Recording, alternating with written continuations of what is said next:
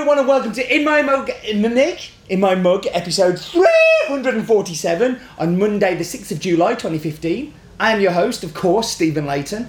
Welcome to In My Mug. Let's go see some news. Okay, so this week's news is very, very coffee heavy. So it is Ethiopians. We have our washed Ethiopians on. We have three of them now, and we have one natural.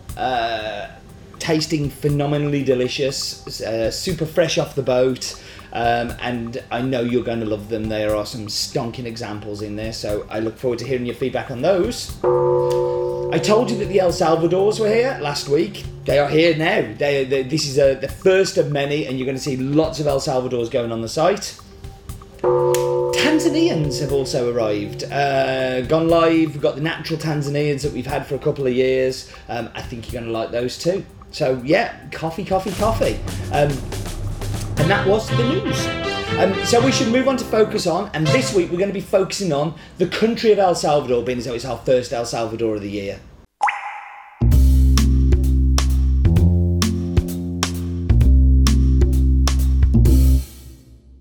So El Salvador is a tiny country in Central America. To give you context, it's around about the same size as the country of Wales.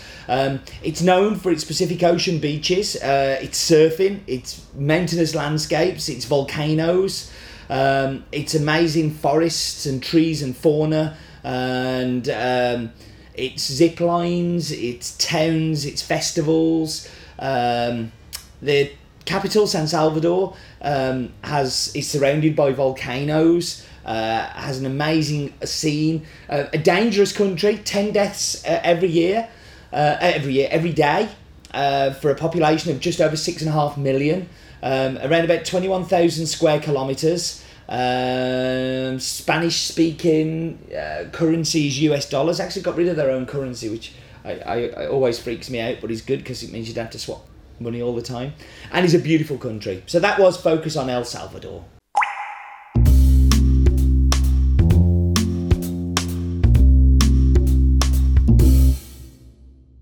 So this week's coffee is, of course, from El Salvador.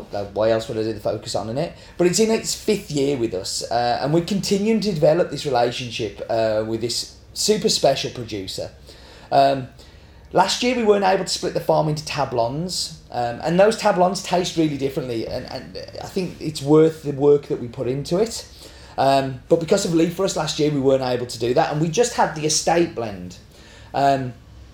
The estate grade, which was just Finca Argentina, and it was the Bourbon, and that was the lot. But it was really successful, and you really liked it. So what we've done is, even though the farmer's bounced back this year, and the crop is up around about 70% on last year, so it's still not back to where it was, still around about 20% down, but it really has done well. Anything that scored between 86 and 89 on the cupping table went into this estate blend. So you'll have things from Tablon, from like Vincona 1, Vincona 2, Los Mangos, San Jorge. Anything that wasn't exceptional went into here, but was good. And then anything that was below 86 went into their commodity lots. And anything that was above 89 went into these special Tablon lots that we're going to be releasing on the site as well. So that may sound unusual, but it's actually the way that most farms end up working. But just because we have this level of traceability on this farm, it means that we can also pull out those super special, rare, unique lots. The first time I came across this farm was from a sample that was sent through the post to us. And it was a sample that landed on the doorstep, very well presented, beautiful packaging, and we get lots of those. And I was like, oh God, here we go again. But we put it on the cupping table, as we always do. Let the cupping table make that decision, and it was really good enough for us to stock. So we got in touch and ended up buying it that year, and that was 5 years ago. And from that initial chance meeting, from the cupping table, I've then built this relationship with the producer. So the producer is called Alejandro Martinez. Go back to episode 300 if you want to see Ali. But every time I go now, I go and I see Ali. And not just because we love his coffee, and I do, but also because I've become really close with Lucas, his son, and his wife, Melanie, and They welcome me into their home. They're friends. Ali's been to Stafford twice, and he stopped at my house, and like he's become a really, really special friend. It's not just about the farm anymore. It's not just about the coffee. Before I've recorded this, like, he's been on my mind a lot today because I've been writing up the coffee and getting ready to do this in my mug. I just dropped him a text and say, "Hey buddy, haven't spoke to you in a while. Hope everything's cool. Just thinking about you." Like, I don't have that with any other producer. This is an amazing special coffee. But it's an amazing special coffee because Ali works super hard to give us this great coffee too. So because we're friends, he doesn't want to give me rubbish, and it's really cool. So his background is that he used to be an investment banker, very intelligent guy, although sometimes when you talk to him you couldn't tell, but he is super smart, and worked in New York for a long time, travelled the world, but decided that when Lucas was born his son, he wanted to go back to El Salvador, so went back, got talking to his dad and was like, "I don't know what to do, I don't know what I'd like." He said, "Well, why don't you run some of the family businesses and take over the farm?" And since then, Ali's been running the farm, learning a lot as he goes along. He's done all of the SCAA courses. He's a Q grader. He goes to SCAA shows. He was in Seattle this year, and we hung out a little bit there. And he's really trying to improve the farm and improve himself and improve the knowledge. And he has improved the farm. Year on year, this coffee just keeps getting better and better. So this coffee is 100% Bourbon. As is 70% of the coffee in El Salvador, hence it getting so hit with leaf rust, as Bourbon is particularly susceptible to leaf rust. But also why El Salvador ranks as one of my favourite all-time coffee countries, just because it is so delicious. A lot of that is down to that Bourbon varietal, and also the great processing techniques that they have there. The farm is based in the Apaneca Lamteca mountain range, near the Ashuapán department. It's kind of stuck in between. Santa Ana's not far away from it. You've got San Salvador, but then nothing's far away in El Salvador. Ali employs 16 people full-time on the farm, and during the picking periods up to 50. The altitude goes up as high as 1,350 metres above sea level.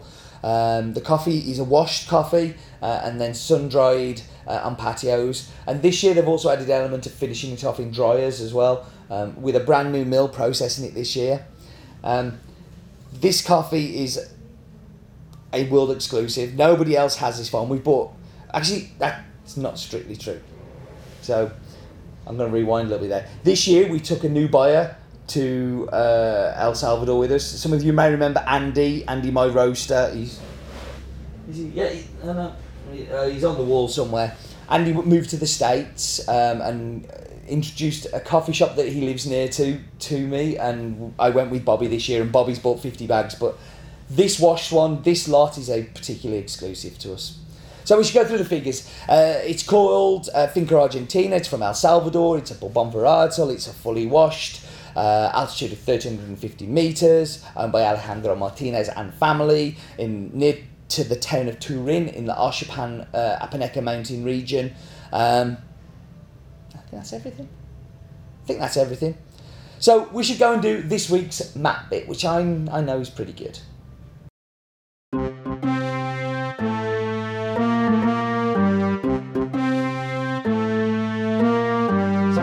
I am, but I'm also joined this time with Ali because he's come on the mic. Say hello, Ali. Hey, hello, guys. So we're going up, and away, and that's England.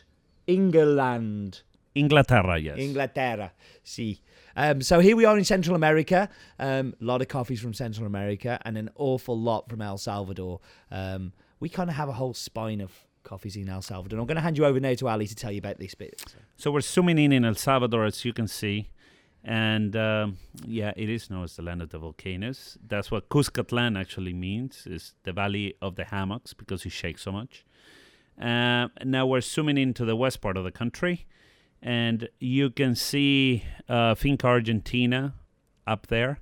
We're starting to zoom in. It's in Apaneca Lamatepec range, and that's the actual house there, isn't it? So you can. Yeah. It was obviously a clear day when Google Earth came to town. True. That big patch you see there is the geothermal I guess, perforations that they did on the farm. So that was the bit that you were saying that you sold to the geothermic company. Yeah. Is that that's Guatemala in the distance? And in the back, you see Guatemala, the yellow line to the left, that will be Guatemala. And taking Steve to see some farms on the right side of that this year. Fantastic. I can't wait. It's part of the country I've never been to, so it's kind of good to get the other bit. And there we can see how close the Pacific Ocean is really to the farm. But we're at, 1,400 metres, but that Right, close yeah. to the sea. So it's a steep up volcano part, isn't it? Yeah, it is, as you can notice from this zoom-in picture. Yeah. And that was the duel, that bit. Well done, mate. Thanks. Good map bit. I like that one. We should definitely go and do Roland's Daft Fact now.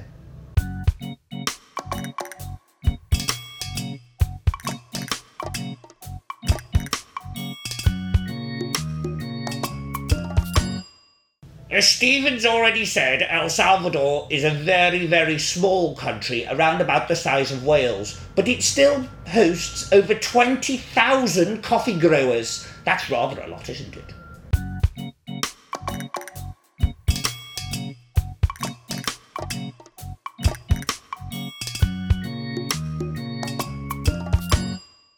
Good news, Roland's back on Coffee Facts after all of this time. Excellent. Right, I'm going to whap you on pause. I'm going to go get tasting delicious drinks. Be back with you in just a second. Okay, so I am back. This could not be fresher.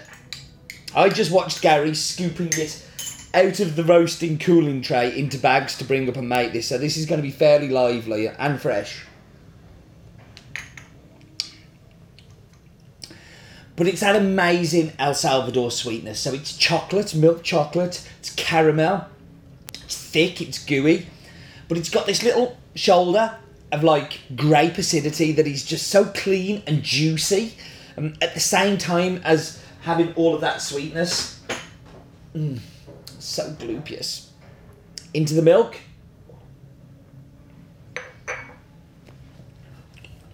All the acidity disappears in the milk. It just gone. That of grape is out the window. Milk chocolate, caramel, easy to drink. Sup it down and enjoy. What do you think of the new camera shot, by the way? New camera angle. We bought a new video camera because our old one was getting old.